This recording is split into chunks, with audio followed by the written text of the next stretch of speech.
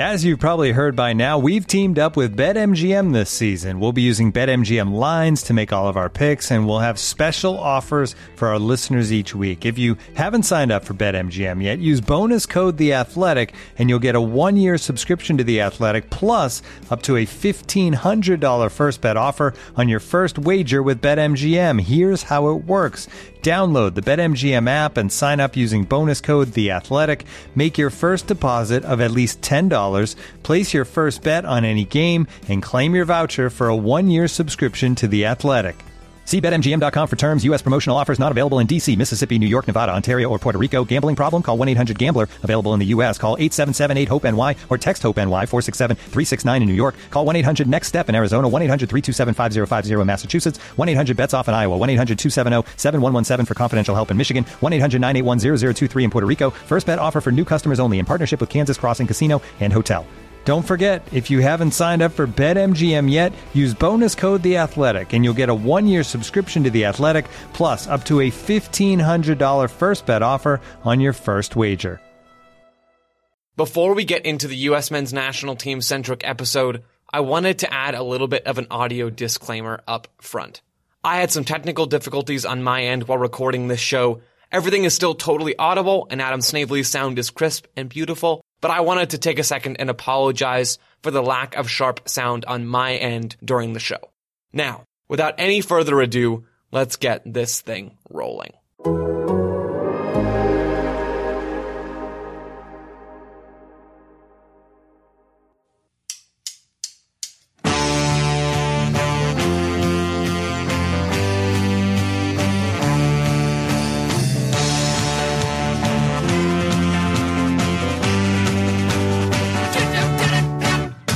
Hello, everyone, and welcome to the Total Soccer Show.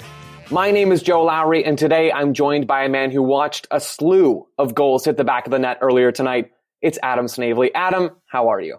Joe, I am doing quite well. I don't think I'm doing quite as well as anybody that was playing for the United States men's national team against El Salvador tonight, because that was just an impressive display of dominance, shall we say? But I am doing pretty darn well, I have to say, as a casual observer and fan.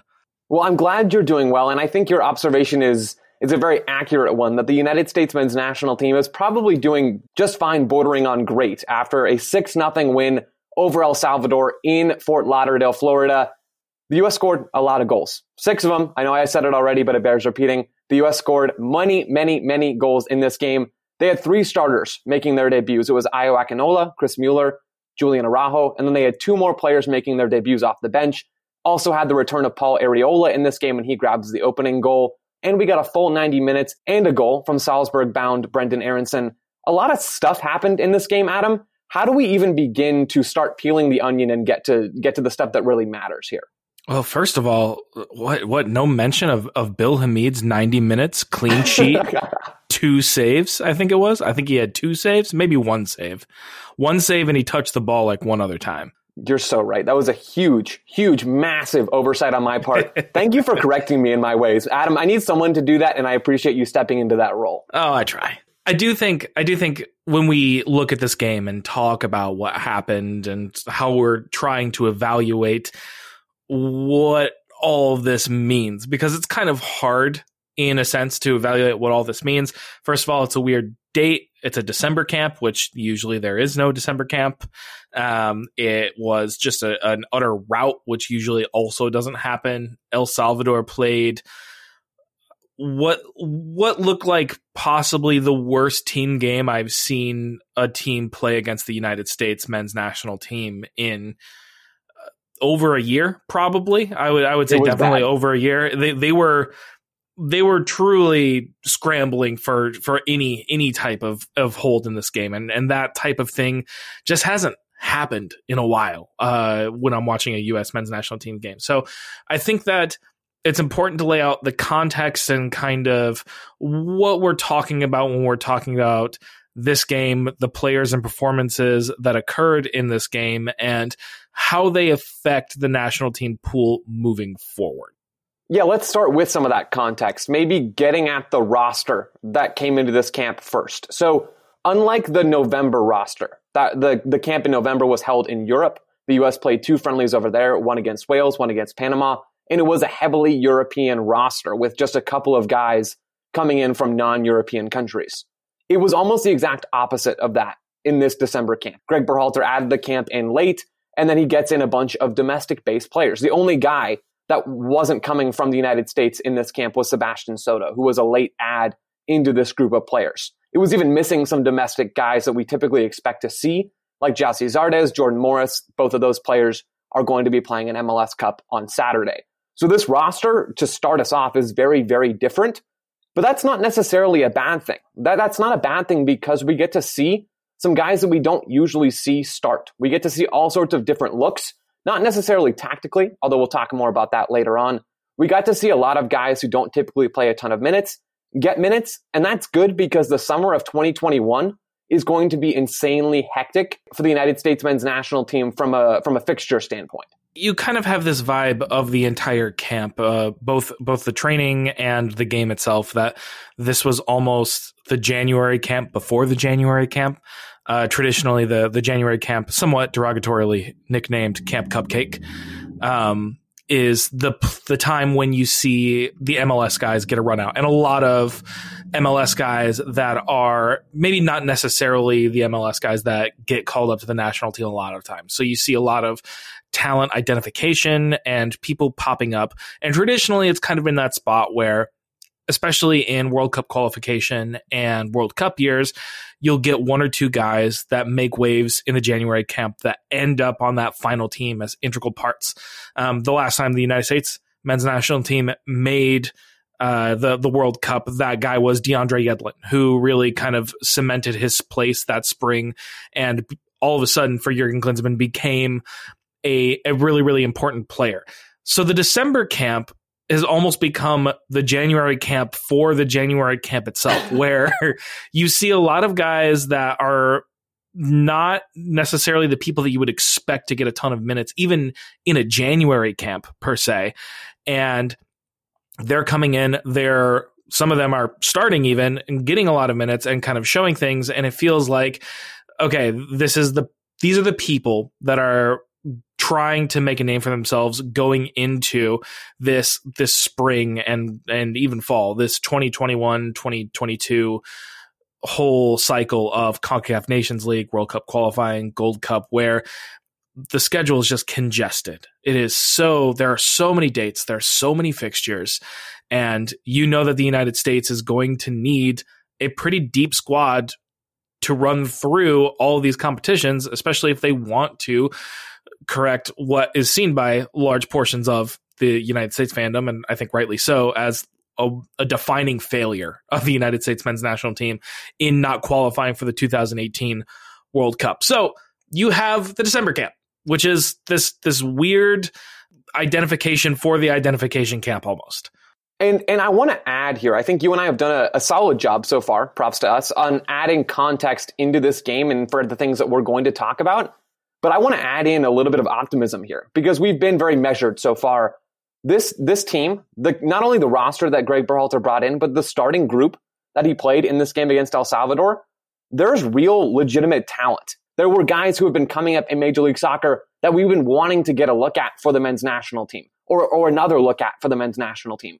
Mark McKenzie in the back at center back, who's had European rumors swirling around him for almost an entire year now, maybe half a year at the very least. Brendan Aronson, I already mentioned him in midfield. He's going to go to RB Salzburg very, very soon. I think the new year is when he's going. Then you've got Ayo Akinola, who's a dual national number 9, who's choosing between Canada and the US, and I believe on the broadcast they said Nigeria as well. There's lots of players that we got to look at today who might not even be, as you said, Adam, might not even be regulars in the January camp, although I'm not sure the line there is as distinct as it might have been a couple of years ago. All that to say, there's talent in this group, and we got to see some really, really good players, even if this game was sort of put together and this camp was sort of put together to give Greg Berhalter a chance to simply evaluate as many players in the player pool as possible.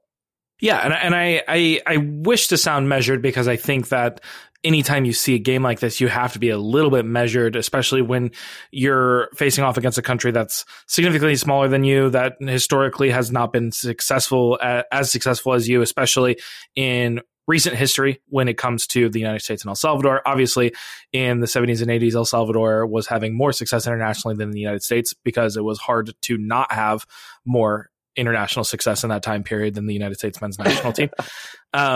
So shouts out. I know the history. I know about Mexico. Like, El Salvador had some players. I know. But yeah, like you said, there are some really good players, and I don't want to suck the joy out of a 6-0 victory, because at the end of the day, you're playing the people that are put before you.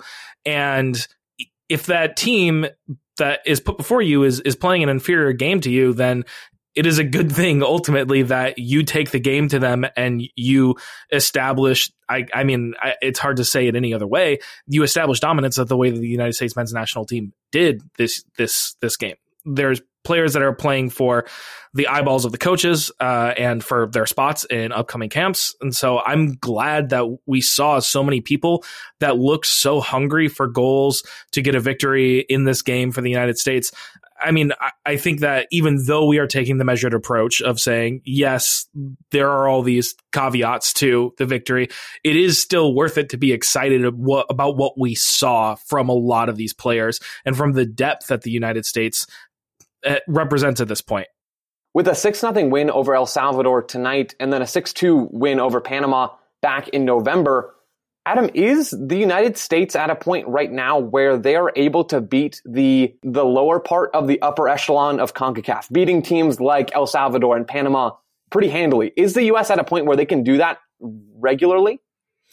Well, that is the question, isn't it? And I think that is going to go a little bit outstanding because, playing Panama in a friendly in Europe or playing El Salvador in a friendly in Florida, as we know, is not the same thing as playing Panama in a World Cup qualifying game, or playing in El Salvador or Honduras or a lot of these Central American and Caribbean nations where a lot of these teams the U.S. has struggled with much more away from home.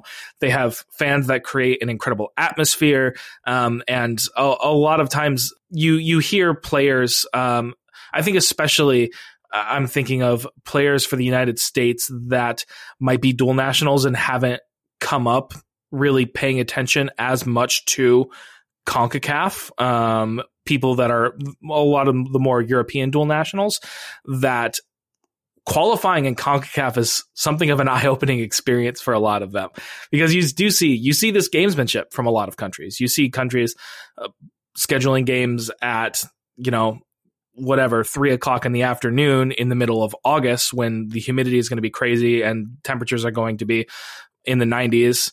And then you see the United States give it right back to a lot of people by scheduling games in Colorado and Columbus in the early spring, when temperatures are more or less going to be frigid and possibly snowing. So can the United States beat kind of these teams that they are quote unquote supposed to beat? Just like they were supposed to beat them in the 2018 World Cup qualifying campaign? I don't know if we can answer that question succinctly right now, because even though these results are super impressive, these are really, really good results, you just have to go back to the very last World Cup qualifying to find the U.S. pulling out that, was it 6-0 at home against Honduras in the last World Cup qualifying campaign, and then going to Honduras, only managed to draw, and at that, only managed to squeak out a draw at the last second thanks to a Bobby Wood goal, I believe. So, yes, positive signs from a lot of these young players, and good on them for posting these really, really big wins against CONCACAF opposition. But I'm not ready to crown them as, okay, we only have to worry about Mexico and maybe Canada sometimes now in CONCACAF. I don't think that we can say that at this point. No, and that's a very fair point. I guess we'll find out more, and we'll be able to revisit that question in September or October of this next year in 2021. Looking for an assist with your credit card, but can't get a hold of anyone? Luckily, with 24/7 US-based live customer service from Discover, everyone has the option to talk to a real person anytime, day or night. Yep, you heard that right. You can talk to a real human in customer service at any time. Sounds like a real game changer if you ask us. Make the right call and get the service you deserve with Discover. Limitations apply. See terms at discover.com/creditcard.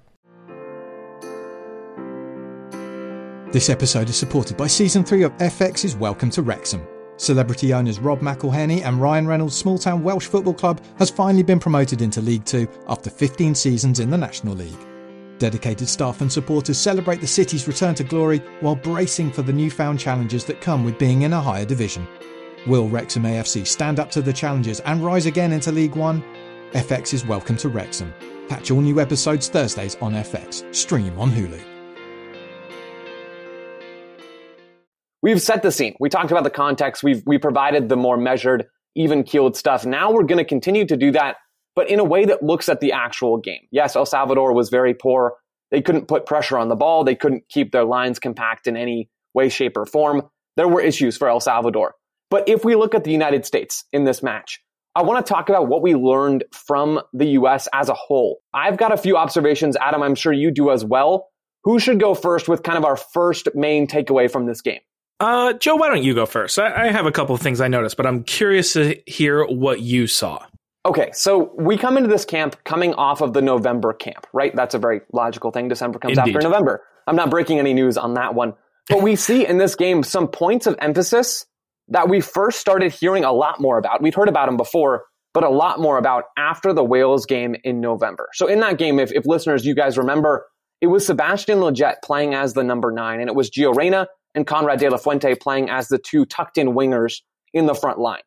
With all those guys, the U.S. really lacked any sort of line-breaking movements from their attacking players. It was pretty stagnant as the U.S. moved forward in possession. Fast forward to tonight, fast forward to this El Salvador game, and we saw some things that Berhalter talked about after that November game put into practice. We saw the U.S. making line-breaking runs, direct runs, with their wingers in behind the back line for the opposition, and we saw the U.S. attacking the Manchester City zone, which is those little corridors right on the outside of the box, the outer channels of the box. And I want to look at a couple of the goals here, Adam, if you'll indulge me. The first goal for the U.S. comes in the 17th minute. It's Paul Arriola who scores, coming off of that ACL tear. Good on you, Paul Arriola.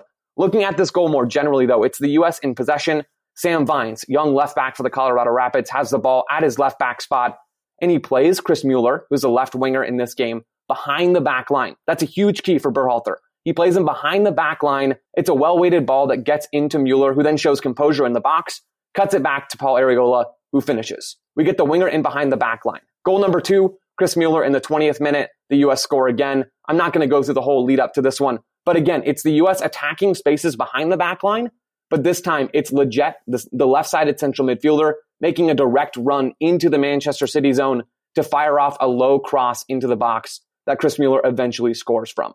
I love that we saw the U.S. continuing to build on principles that Berhalter has begun to emphasize over the last little bit.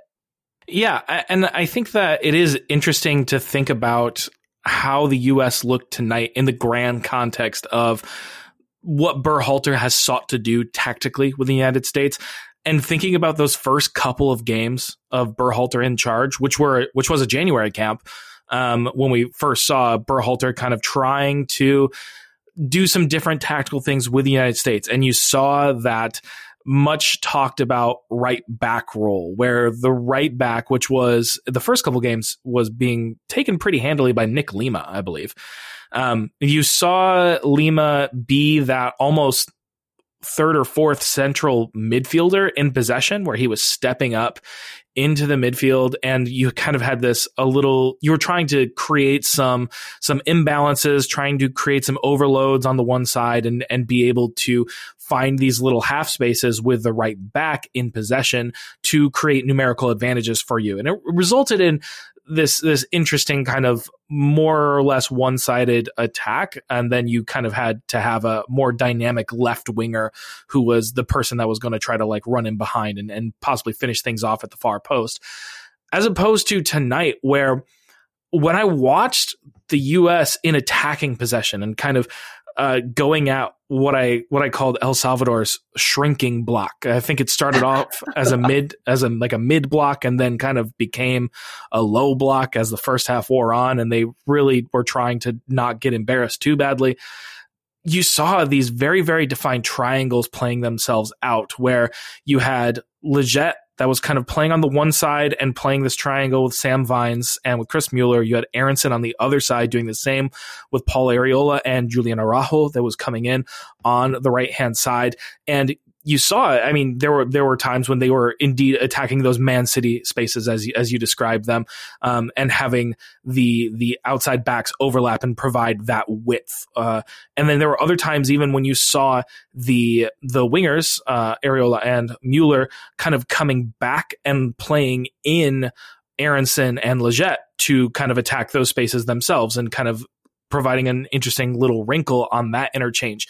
So that was interesting to see kind of the evolution of the Berhalter tactics. But I do agree that there was definitely a focus at getting into the corners of the box. And I think that you also saw that a little bit even in the Panama game. I'm thinking of the Nico Gioacchini goal, where you saw Tyler Adams slot the ball to a big diagonal run from Weston McKennie, who got to the ball right at the end line, kind of right at the end line and corner of the box, and he floated the ball across, where Matt Miazga then headed it back across the face of goal for Gioacchini to finish off. I think that there is definitely a big emphasis that Berhalter is putting on those types of runs and the dominance in those spaces. And so yeah, it was interesting to see those kind of play out. And credit to Greg Berhalter for continuing to emphasize those tactics, that direct offensive movement that can get in behind opposing defenses. I think I read a story from Brian Strauss from Sports Illustrated that had quotes with U.S. players talking about how Berhalter and the rest of the coaching staff had this group of players, this December group of players, watch film from the November games, which seems obvious, right? But you have those guys sitting in the film room together or virtually. I don't know how the COVID protocols are working at the moment. You have them watching the game and analyzing it and breaking it down. What a great tool for Berhalter to be able to use to continue to emphasize some of these game-changing offensive tactics. I mean, it's game-changing in that multiple goals result from those things in this game. Adam, what was one of your takeaways from this game? Watching the game, one of my main takeaways, as you saw the U.S. moving forward into attack, one of my main takeaways was kind of how equal you saw Sebastian Lletget and Brendan Aronson kind of pushing up into the attack, and how those two were both very, very aggressive in their positioning and getting forward. And I think that that's a big, interesting key, especially when you look at the November camp and you saw Yunus Musah and Weston McKennie playing in those places. And you also see, obviously, Weston McKennie in just this last week playing these type of roles for Juventus and seeing success as that type of midfielder that's getting forward somewhat, not necessarily getting forward as much as Aronson and Lletget did tonight. But I did find it interesting that those two attacking midfielders in front of the deep lying midfielder were pushing much further forward into the attack than I can remember a lot of people for the U.S. doing in recent memory, with the possible exception of Yunus Musah. They pushed up a lot. And that actually ties in really well with the point I think I was making before. The central midfielders, a lot of the time, were the guys attacking those zones on the outer channels of the box. It was Lletget, it was Aronson. Both of those guys were making those direct runs. That made the U.S. attack function at a high level in this game, even against a poor defense, even against a shrinking block. Those guys now, the two number 8s, the advanced attacking midfielders in this three-man midfield that Berhalter has settled on, those guys are not only important defensively in the 4-3-3 high press that the U.S. use a lot of the time, less so in this game because they just didn't need to. But those players are now, the athleticism of those players is now emphasized on the ball and off the ball. In the press, when they have to cover ground and get side to side, and now offensively as well, when they're responsible for being the ones who break in behind the back line themselves and get into those dangerous attacking spaces. And I also think that it's very encouraging that those type of runs, that type of aggression, and that type of figuring out when your midfield partner is going forward, figuring out how to cover for them, that sort of thing, is demonstrably repeatable, and that the U.S. has been shown to, over these last couple of months, be doing that with different players, with different personnel, and over the course of several games.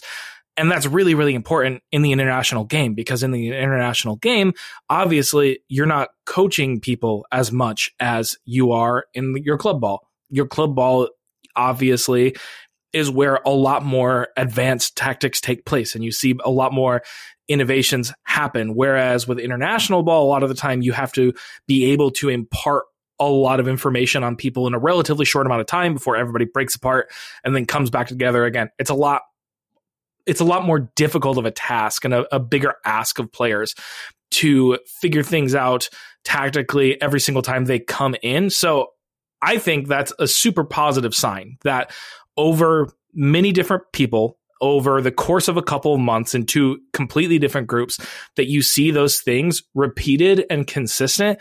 And it clearly shows that the info was passed, but not only was the info passed, it was implemented successfully in game. So I think that's a really, really positive kind of note for Berhalter's coaching staff and the pool in general. My other main takeaway, kind of my final main tactical takeaway from this game, was about the number 6 position. Adam, in this game, we get Jackson Yueill starting as that deep lying midfielder, in contrast to Tyler Adams, who started both of those November friendlies. They're very different players. Adams is more of a, I'm going to run until I can't run anymore, and I'm going to close the ball down, and you're going to be afraid of me kind of midfielder. And Jackson Yueill is more of a, if you give me time and space, I'm going to play that Berhalter diagonal from the middle of the field out to one of the wings, and it's going to look beautiful. They're very different types of defensive midfielders, but we've seen with the two of them playing that spot over the last month and change, we've seen some of how Berhalter wants to use that player. So back in January, if we want to go all the way back to the beginning of 2020, it was Jackson Yueill who played that 6 spot. In a domestic-based roster, Yueill is the guy at this point among the MLS-based players. Yueill played in that game as a number 6, but he dropped between the center backs almost every time the U.S. was in possession. Fast forwarding back to November, so we're still in the past, but now we're in November. Tyler Adams in that role against Wales didn't drop back. He stayed in front of the center backs and broke up plays and played simple passes. Then against Panama, we saw a bit of a mix of the two things. Sometimes Adams dropped deep between the center backs, and other times he stayed in front of them. And I think in this game, we got a little bit of a better understanding of how Berhalter is using that spot, because Jackson Yueill tonight didn't really drop between the center backs either. So then the question is why? What's the difference between how Berhalter is using this role on a game-by-game basis? And I think for me, it has to do with how the defensive team is playing. El Salvador in this game originally started with one striker at the top of their defensive shape. So then if you're the US, you don't need to drop your number 6 in there. You already have 2 center backs back there to create a 2v1 advantage against that opposing striker. Later on in the game, El Salvador added another guy up top, but they still really weren't pressuring the US center backs. And so Yueill still didn't drop between those guys. I think there was one moment late in the second half where he kind of dropped, where he kind of moved in between those guys, but still not really. And so none of this really matters in the context of this game. But in general, I think it's great that we're getting more insight into Berhalter's positional roles and what he wants his guys to do in any given game, even if it's Yueill playing that spot or if it's Adams playing that spot. I will say, watching the game, I think that it was absolute curtains for any hopes of El Salvador pressing after the first 5 to 10 minutes, when it just became abundantly clear that Julian Araujo had absolutely everybody on his side of the field for pace. And it really, really messed with the El Salvadoran defense. Specifically on that on the U.S. right side, their left side, over the course of the first 10 to 15 minutes, Jimenez was just really being abused by the United States. And then as the first half wore on, you saw much the same occur on the left-hand side, where it was also clear that Chris Mueller and Sam Vines had their men for pace as well. And so when you are afraid to get beaten like that on the outside, it becomes more difficult for people to get out of the back and press, because they're not sure if the cover behind them is what it needs to be in case the press doesn't work, the U.S. plays through it, all that stuff. And you saw El Salvador switch to a back 5. I believe they started with a back 4 and they switched to a back 5 after a couple goals were scored and it became clear that the United States was a little bit unplayable for the Salvadorans tonight. So it's a little bit hard to evaluate Jackson Yule's positioning, in my opinion, because I do think that when you get in Jackson Yule's face, it becomes a little bit more difficult for him to play his game, his usefulness as that person that can spray diagonal balls 40, 50 yards across the field like he was doing tonight, and finding people like Paul Arriola and Chris Mueller. It becomes more difficult for him to play that game, and El Salvador just wasn't closing him down at all. But it is true that they are very different looks in terms of Jackson Yueill versus Tyler Adams and how they were positioning. He obviously was not dropping between the center backs tonight. It totally changes the game when the defensive team is pressuring that number 6, and maybe that's a cue as well for that defensive midfielder to drop between the center backs. I just thought it was worth pointing out that we see the U.S. possession shape change based on the game, yes, but also based on the pressure of the defensive team and the alignment of the defensive team. Certainly something to keep our eyes on, at least something I'll be keeping my eyes on as the tactical nerd in these parts. I'll be watching for that down the line as the U.S. moves forward into 2021. Adam, do you have any other big picture things from this game before we get into player-by-player analysis? Just thinking about what I was saying, it's also good that the United States came into a game where the opponent really did start to turtle and kind of park the bus and try to just make the game difficult, and was still finding so much attacking success, because that is also something that you run into in CONCACAF a lot of the times. And the U.S. has in the past struggled to break down. I'm not too old to remember the U.S. in like round 2 or 3 of World Cup qualifying, not even in the hexagonal, but qualification for the hex, where you see Herculez Gomez wonder free kicks needing to save the U.S. against Jamaica. You see Alan Gordon and Eddie Johnson having to save the U.S. against Antigua and Barbuda. Like, these things happen, and the U.S. men's national team has struggled with teams playing a lower block in the past. So it's good to see that a team kind of came in and started really trying to just reinforce their defensive shape, and the U.S. still had a lot of joy against them. I'm with you, Adam. It's good to see the U.S. scoring goals even against a lower defensive block. Adam Snavely and I will be back with our U.S. men's national team talk in just a minute. But first, I wanted to let you know that today's show is sponsored by Manscaped. Right now, Manscaped has a ton of top quality products ready to improve your gentlemanly hygiene. First of all, you've got the Lawnmower 3.0 trimmer. It's new, it's waterproof, and it's got advanced skin-safe technology to reduce nicks and cuts, and even has a light to help you with your close shave in your nether regions. Then you've got the Weed Whacker ear and nose hair trimmer. That'll help you whack those nasty weeds in your ear or in your nose. It's pesky, it's there, but it won't be anymore after you use the Weed Whacker. If you want to smell good everywhere, Manscaped even has a refined cologne by Manscaped. It's a clean and fresh scent designed for the refined gentleman. On top of all of those things, they've even got a Shed travel bag to carry your goods and the Manscaped anti-chafing boxer briefs to hold the entire package together. Get 20% off plus free shipping with the code TSS20 at manscaped.com. That's 20% off with free shipping at manscaped.com and use the code TSS20. Thank you to Manscaped for sponsoring today's episode. This episode is brought to you by Michelob Ultra, the official beer sponsor of the NBA. Want to get closer to the game than ever before? Michelob Ultra Courtside is giving fans the chance to win exclusive NBA prizes and experiences like official gear, courtside seats to an NBA game, and more. Head over to MichelobUltra.com/courtside to learn more. This episode is brought to you by Michelob Ultra, the official beer sponsor of the NBA. Want to get closer to the game than ever before? Michelob Ultra Courtside is giving fans the chance to win exclusive NBA prizes and experiences like official gear, courtside seats to an NBA game, and more. Head over to MichelobUltra.com/courtside to learn more.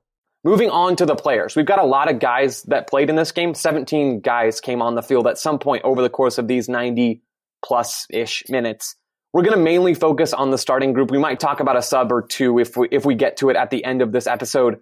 Let's start in goal. Adam, you ribbed me about it a little bit at the beginning of the show, but it was Bill Hamid who started for the United States. He had very little to do. I don't have a lot to say about Bill Hamid. And honestly, I don't think he's really a factor in the larger U.S. goalkeeper pool. Yeah, Bill Hamid didn't have much to do tonight, and he honestly, it might have benefited him more if he had more to do tonight, if he had to face some more shots, and if he was busier. And I think that the knock against Bill Hamid, for more or less his entire career, Bill Hamid has game-breaking shot-stopping ability. He has shown that with DC United throughout the course of his career. He has kept several really kind of putrid DC United teams competitive just based on being the stone wall in the back and producing some ridiculous saves. He also has consistency problems. He just will let in goals that are just head scratchers. And he's had that throughout his whole career. That's been the dichotomy of Bill Hamid. He hasn't shown really, for me, that he has corrected those or that has changed. So Bill Hamid will probably be a depth option for the United States in a Gold Cup or World Cup qualifying. And that's fine. I think that at this point, that's perfectly okay. We can all be okay with that. I'm okay with that, Adam. Moving over to right back, it was Julian Araujo, the youngster. He's still U20 eligible. He's still Olympic eligible. I thought he was good in this game leading up to the 70th-ish minute when he started to give the ball away and he struggled a little bit defensively before coming out for Kyle Duncan late in the second half. But if we set that aside, I thought the initial signs from Julian Araujo, both with his 1v1 defending and with his passing and quick touches, he gets an assist on Chris Mueller's second goal, I believe it was, later on in the first half. Overall, I think a promising performance from Julian Araujo at right back. Yeah, he did get the assist on the play where the Salvadorans essentially let him just wait for his attackers to get back onside.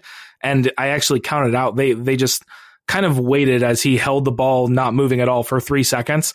And then he crossed it and Chris Mueller had a diving header finish. That was quite nice. But Araujo did a really, really nice job. And like I said before, I think that he was very instrumental in pinning El Salvador back and making them very tentative to push forward into the attack to try to press the United States because he was clearly the fastest man on that side of the pitch. On the occasions that he was called to defend, he also held up remarkably well. He was putting in challenges. He was making sure his men weren't getting free. I can remember one specific moment where there was a rare El Salvador attack in the first half. His man managed to cut inside of him, and he very, very quickly just managed to kind of poke it away with his left foot. And his man crumpled a little bit and tried to claim a foul, but it looked like a pretty clean tackle to me. So yeah, you had a very strong performance from Julian Araujo up to that head scratcher of a pass in the second half, which was unfortunate. It was a blemish on an otherwise very, very good game. I think that Araujo came into this camp as an option for the Olympic team. And this game really solidified that as this is a really good option for the Olympic team. And even in stretches possibly look like this could be somebody who we call on for depth for the full national team in the next year, given how many games that we have. The one knock against him isn't even really against him at all. It's that right back happens to be a position of particular strength for the United States right now between Serginho Dest and Reggie Cannon, and even more people coming through the pipe. There's obviously rumors of people like Brian Reynolds being wanted by Juventus and that sort of thing. So there are a lot of right backs right now for the United States, and that's going to hurt his stock a little bit, but I thought it was a great game from Araujo. Yeah, I could see Julian Araujo and Brian Reynolds with Jason Kreis's Olympic qualifying team in 2021, and then maybe even Araujo getting some looks with the senior team at some point next summer leading into World Cup qualifying. Flipping over to the other side of the back line, Sam Vines started at left back. What did you see from him in this game? I thought he showed well as well. Yeah, the moment for Sam Vines for me is picking out Chris Mueller's run with that curling ball with his left foot as Mueller got down the sideline and then got into that Man City space on the side of the box before dinking across. That was, I think, originally intended for Ayo Akinola. It took a little deflection. Paul Ariel comes in, scores the first goal of the game.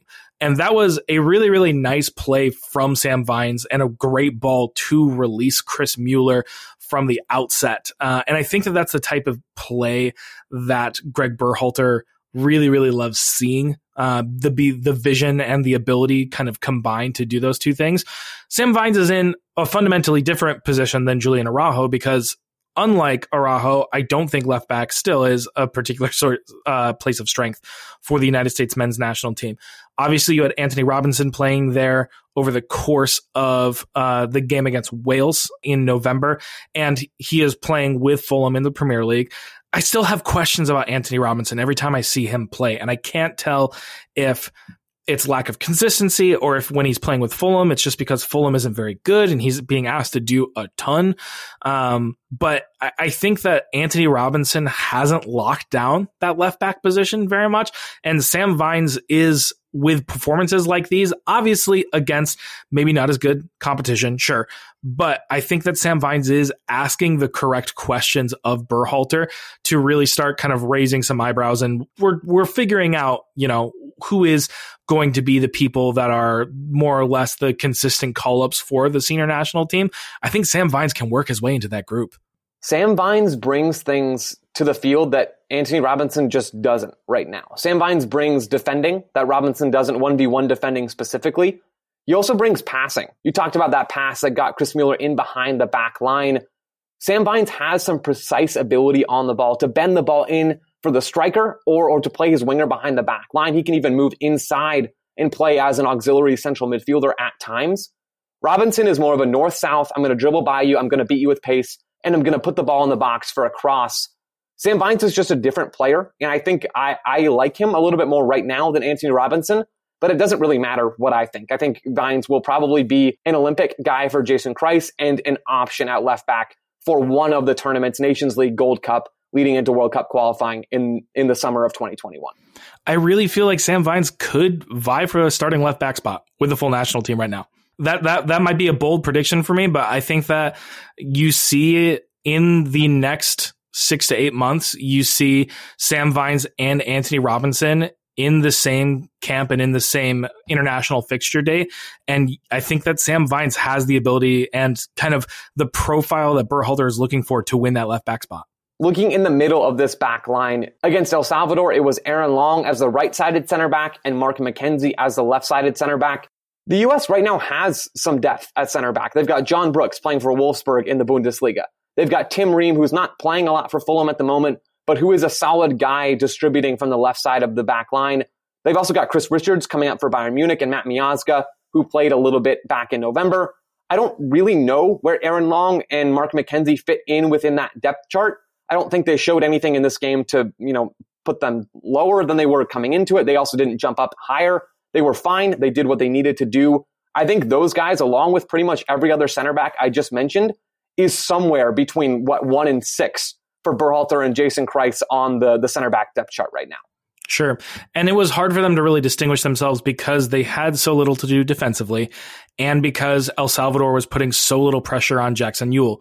When you have people getting pressure onto your defensive midfielder, that's when you have that's when your center backs are more called upon to start getting involved in the possession game, in breaking down defenses, in the John Brooks role of being able to pass the ball wherever the heck you want to with that left foot of his, which I know that you are a big fan of. And you didn't really see McKenzie and Aaron Long get the chance to do that. As it stands, Aaron Long is Aaron Long. He's going to be a guy that Berhalter is going to call on as just a solid depth guy / possible starter at times. I think the same can be said of Walker Zimmerman, who came into this game later. Mark McKenzie is the bigger question mark just because Mark McKenzie is still so young and Mark McKenzie seems to imminently be moving to Europe, and we'll see what that does for his development because he is still in the developmental stage as opposed to guys like Aaron Long and Walker Zimmerman, who Aaron Long definitely, I think, out of the developmental stage. I don't think that either of these guys necessarily distinguish themselves. I don't think that's also their fault. The game just didn't require that of them. So it's hard to see how their stock could have risen or fallen just based on this game. So far, just along the back line, Aaron Long, Mark McKenzie, and Sam Vines all seem like guys that we could envision playing in big games for the U.S. in 2021. We see that same thing in central midfield. We've got Jackson Yueill, Brendan Aronson, and Sebastian Lletget. Starting with Yueill, we talked about him a lot already. He seems like a guy to me who brings something different than Tyler Adams. We went over that. But I think that's a good thing. I think you want a complementary player or just a different player than the Tyler Adams destroyer, simple pass type of midfielder. Jackson Yueill, for me, in the American player pool, the domestic player pool, I should say, is the number 6. He is the guy who has passed Michael Bradley. He's certainly passed Will Trapp. And in my estimation, he's passed Johnny Cardoso, who just played a little bit for the U.S. back in November, coming over from Brazil. Jackson Yueill is, for me, in the main U.S. roster whenever the U.S. has a big qualifying game. I am with you on Will Trapp, and I am with you on Michael Bradley, and I think that Jackson Yueill has clearly passed those two players, and that Berhalter will be calling Yueill ahead of those guys. I think the jury is still out on Johnny Soccer, as I like to call him, Johnny Cardoso. I liked what I saw from him in the limited minutes that I got. Obviously, he's still pretty young, but he's playing at a high level in Brazil and getting some pretty important minutes there. And I think that he represents possibly the most physical presence of any of our current defensive midfield options, or at least more physical, I think, than Jackson Yueill, and even more physical than Tyler Adams. I think that Johnny Cardoso is a great player to have for a lot of these CONCACAF games when you need people who are down for the scrap, people who are not afraid of the fight and what occurs when you get a little bit more physical. And I think that that's valuable. But I do think that Jackson Yueill is an established Berhalter, at the very least, depth pick, probably behind Tyler Adams at this point. And I'll let Jackson Yueill and Johnny Cardoso and their different profiles duke it out for them. But I think that you'll see him on plenty of senior team rosters next year. If I don't get a t-shirt, if I don't see someone making a t-shirt that says Johnny Soccer and then the subtitle down for the scrap by, I don't know, the end of January, I'm going to be really, really disappointed. That is just beautiful. And I want to wear it basically every day. And if any Total Soccer Show sponsors want to ever, make that, just get in contact with me. Maybe we can work something out. I like it. Adam, the designer and the creator of this shirt, I'm definitely buying one, maybe 6. Looking at the number 8 spots, Brenden Aaronson, Lletget, as I already mentioned, I think both of these guys are, like I said with Yueill, in very real contention to get depth minutes, but minutes off the bench for the first choice U.S. team in September 2021 World Cup qualifying. Aaronson scores a goal. He scores the 6th goal in this game in the 50th minute. The U.S. work the ball down their left side. Lletget, his central midfield partner, makes a run into the Manchester City zone, cuts it back into the box for Aaronson, who has about 8 years to shoot. The shot is deflected and it goes into the back of the net. Aaronson and Lletget, for me, have showed enough throughout the domestic regular season in Major League Soccer and in this game to be options for Greg Berhalter in the biggest games that the U.S. will play going forward. Yeah, Lletget showed what Lletget has shown over the course of the last couple of years for Berhalter, that he has a consistent ability to be a little bit above average in terms of your average MLS central midfielder. He is tricky on the ball, and especially on that assist to Brenden Aaronson, that little body fake that he sold to get free and get to kind of to the end line and pull defenders away from him was very, very nice. He did get a little bit of help on his goal via deflection. I think he was going for the chip from the outset and it hit the defender's leg and it just made the chip somehow better.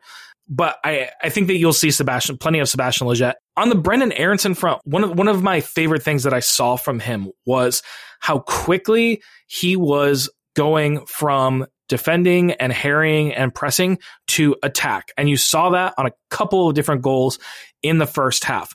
The big one, the one where you saw Lletget actually score, you saw Brenden Aaronson recognize that run that Lletget was making early and feed him the ball in a spot where he was breaking free of the entire defense from midfield and creating a 1v1 situation for himself with the keeper coming out, which was a really, really great ball and a really heads up play from Aaronson. And then the other one that I was thinking of was the Ayo Akinola goal, where you saw Paul Arriola get stuck in transition defense and turn that opportunity quickly into an attack. And immediately, Brenden Aaronson was away. He was immediately streaking down the field. Arriola found him with the ball. He found the wide open Chris Mueller. Chris Mueller unselfishly lays the ball off.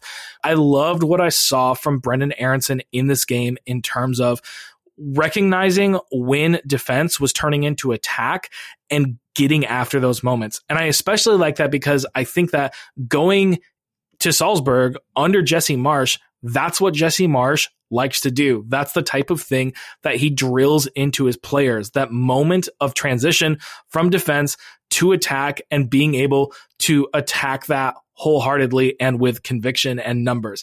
And I said on a Total Soccer show a little bit ago that I thought that the best case profile for Brenden Aaronson moving to Salzburg, looking at current and former Salzburg players, was Minamino. And I said at that time, I think that Minamino is a little bit more goal hungry and really gets into those spots so quickly. And I know that Brenden Aaronson has the work rate to do that. I just don't know if he has the cognizance and the recognition and the positioning on the field to do that right now. So it's a question of, can that be coached into him? And I saw promising signs for that development tonight. Brenden Aaronson brings so much. Like I said with Sam Vines, he brings so much that a lot of other players don't have right now for the U.S. Aaronson almost brings something, and I'm going to say a name, and I don't want people to overreact. He almost brings some Christian Pulisic-ness to this team. In that, when Aaronson started in this game, it was as the right-sided central midfielder in the 4-3-3. Aaronson played in that spot a lot, but he also rotated wide and moved Paul Arriola inside as a result of his movement a lot. And who's the guy that in 2019 we saw moving Paul Arriola around on the field? It was Christian Pulisic. It was him playing as a left-sided central midfielder and Arriola constantly rotating back and forth on that left side. Aaronson, because he's comfortable in so many different spots on the field, can do that on the right side. He can move, stay central, or he can move wide, or he can move to the left side, stay central or wide, cut in on his right foot. He can play in so many different spots in the attack. And for that reason, I think he brings a ton of value to this team, regardless of whether he's playing in the Olympics for Jason Kreis, or in Olympic qualifying, I should say, or in one of the tournaments that the U.S. has going on in 2021. Yeah, I completely agree. Okay, let's move on to the forward line. We've said his name a few times already. It was Paul Arriola starting at right wing. He gets his goal after coming off of ACL rehab that he's been working through in 2020. It was Ayo Akinola who gets a goal as the number 9. And then it was Chris Mueller on the left side of the attack who grabs 2 goals in his first cap for the United States.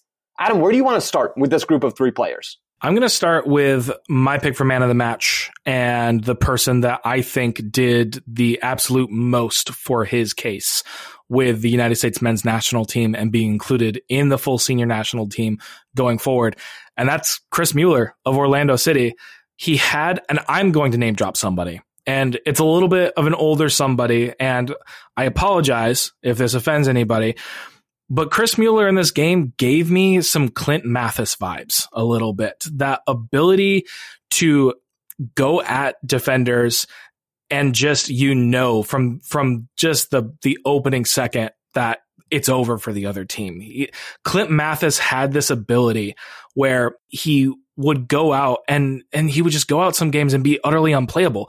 You couldn't defend him. He just had this complete ruthlessness about him that would turn games by itself. And I think that Chris Mueller showed that in this game in spades. He showed intelligence. Yes, he showed speed and quickness and guile a lot of the time, but just his ability to get into the box, his ability in the final third to hop over tackles, to create himself space, to finish off plays. Both his goals actually were fantastic finishes, really, really picking spots out and being able to score multiple ways. He is the type of player that the U.S. desperately needs for games like World Cup qualifying. You need that player that is just going to be able to go out and get nothing but results from you all the time, results for you, I should say, all the time. And I really, really loved what I saw from Chris Mueller during this game. I think coming into this game against El Salvador, Chris Mueller was on the fringes at the very bottom of the winger options in the player pool. We hadn't seen him with the U.S. before. Yes, he came off of a really good season with Orlando City in MLS, but we didn't really know what he was going to look like with the national team. now after scoring a couple of goals, playing direct, looking like a guy, exactly like you said, Adam, like a guy who can play and contribute in some really difficult away games in World Cup qualifying, I think that is his role going forward. I don't want to overstep here. I don't want to over-exaggerate. It's one game, and we're going to see more of him, I assume, next year. And so I don't want to go too far here. But from everything I've seen with him with Orlando and now in his first cap, it does seem like he is a depth option, not with Jason Kreis in the Olympic qualifying squad because he's not Olympic eligible right now. He'd have to be an overage player. But Chris Mueller, in the way he played tonight, seems like a guy you want on a roster in a difficult game. Yeah, if I am the United States and I am down a goal or tied, say, away in Mexico, or I'm facing a Costa Rica side in Costa Rica on short rest or something like that, Chris Mueller is a guy that I want to see on the field because he was just so good at making things happen, whether that was with his movement, creating matchup problems for the defense, whether that was getting on the end of plays and finishing, whether that was creating the plays himself. He was doing so much in attack tonight, and I really think that so much of the good things that the United States were doing were coming through him, which isn't to say that nobody else was doing good things, because I also think that on the other side, Paul Arriola was doing plenty of good things, and I think that his role tonight was kind of uniquely suited to the skill set that he brings to the table. Paul Arriola did Paul Arriola things. He moved around defensively, he was energetic, and he played direct offensively. He dribbled forward quickly and got to the end line at times. He got into the box when the U.S. needed him there. Paul Arriola, even though he's coming back from an injury, looked like the Paul Arriola that we've seen before. And for me, that really does mean he is a depth option. He's not a starting guy for the U.S. at any real competitive game, but he's a guy you probably want off the bench, or maybe honestly, maybe the winger pool has moved past that at this point. But he is a guy who has proven that he can still contribute in games, even if it's against a weaker team.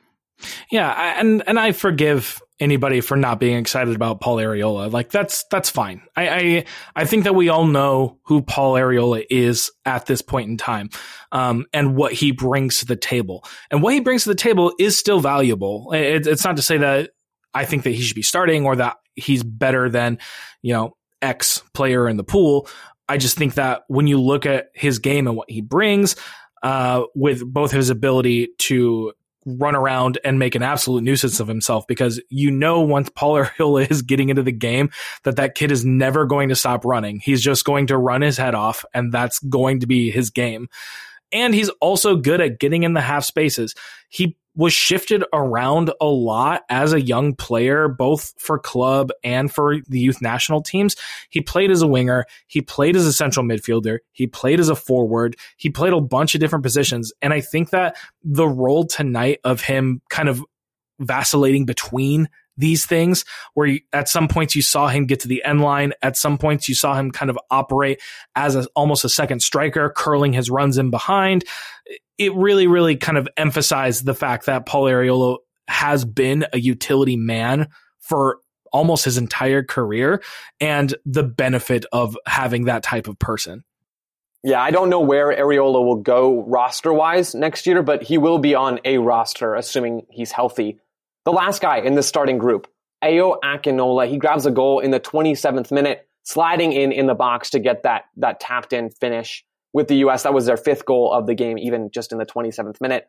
Akinola, I thought, was good. Everybody looked good in this game. But more important to me than the fact that he generally looked good and comfortable in this match was the different things that he was doing when the U.S. didn't give him the ball. Ayo Akinola with Toronto FC typically makes a lot of slipped-in runs in behind the back line. He did that in this game, but he also showed versatility. He showed his willingness to drop into midfield, help the U.S. play out a little bit, or at least draw a defender with him and create opportunities for other players to move into that space. I wasn't expecting that, to be honest, out of Ayo Akinola. He hasn't shown that a lot in the past, and I thought that was a pleasantly surprising development to see that from a number 9 in this game, even if it's not the Jozy Altidore guy you expect to drop into midfield. Yeah, the game wasn't really being played through Ayo Akinola that much. And if you go back to, say, the 2019 Gold Cup, where you saw the United States play, and especially in those later rounds, a lot of the time when the U.S. was getting into the attack, they were trying to play the ball through Jozy Altidore. And it made sense because Jozy Altidore and Christian Pulisic were clearly the two best attacking players in that side. They were the ones that had the ideas. They got the ball and things happened when they were getting on the ball.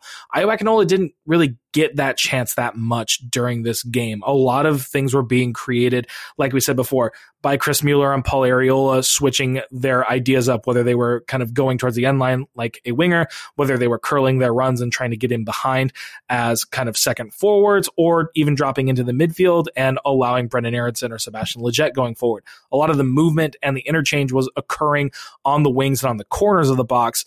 But Ayo Akinola was doing his thing, was, as you said, moving off the ball and creating opportunity and space for those other people. And I was happy to see him get the goal for and kind of get rewarded for a lot of that hard work that he was doing.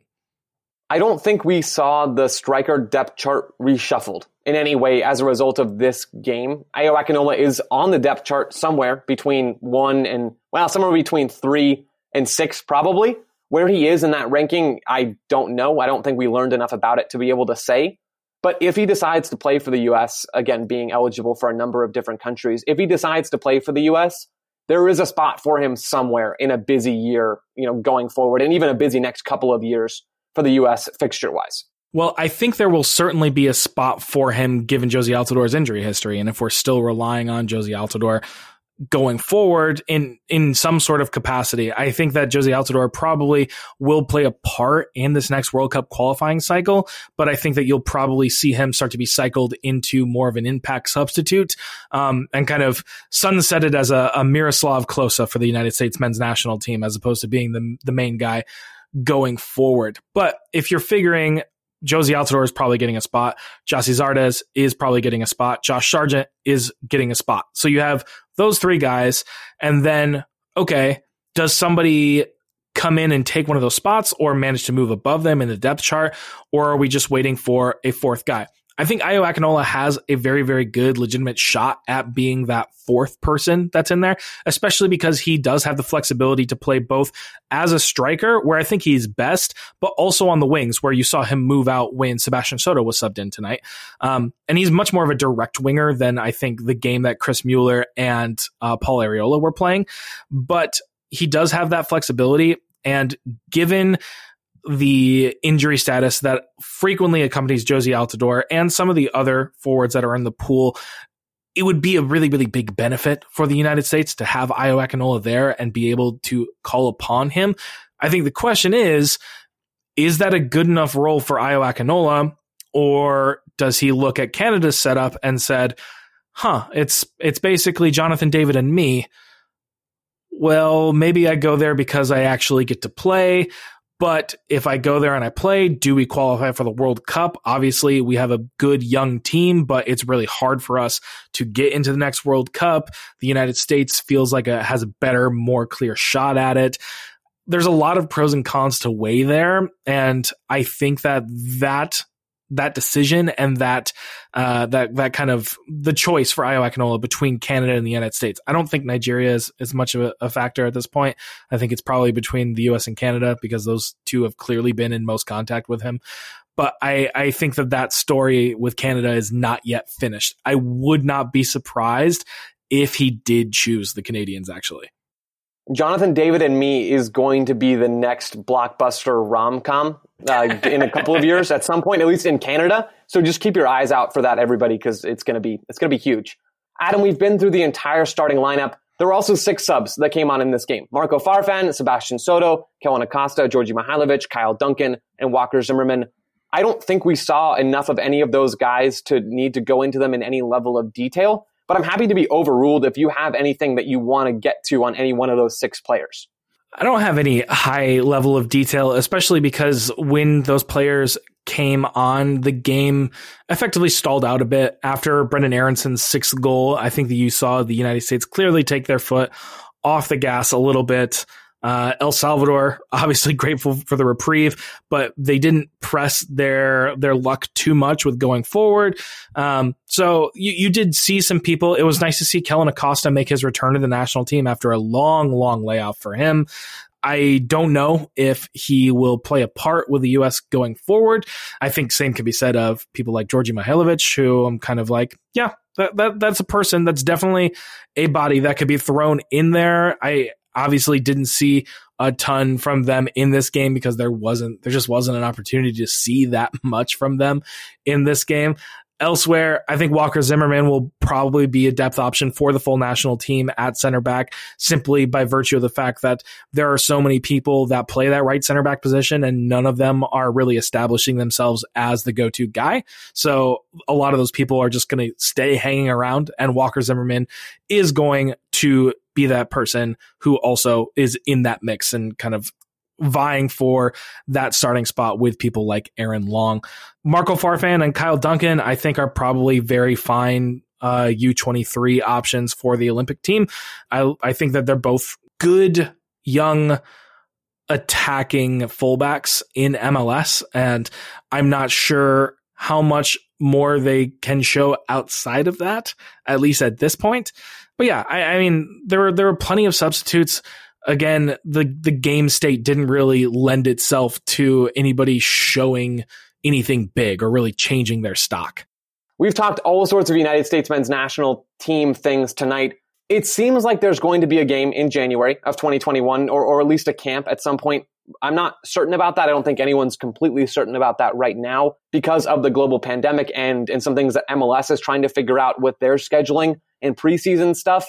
But if that camp does happen, we will see more of this Greg Berhalter men's national team in 2021. Adam, until then, thank you so much for taking the time to join me today and talk tons and tons of men's national team stuff. Hey, thank you for having me on. As always, it's a pleasure. And if we can talk for more than an hour about a 6-0 win over El Salvador in a December friendly, I shudder to think about how long we can talk about literally any other game. That is very true. Listeners, thank you for bearing with us, and we will be back again soon.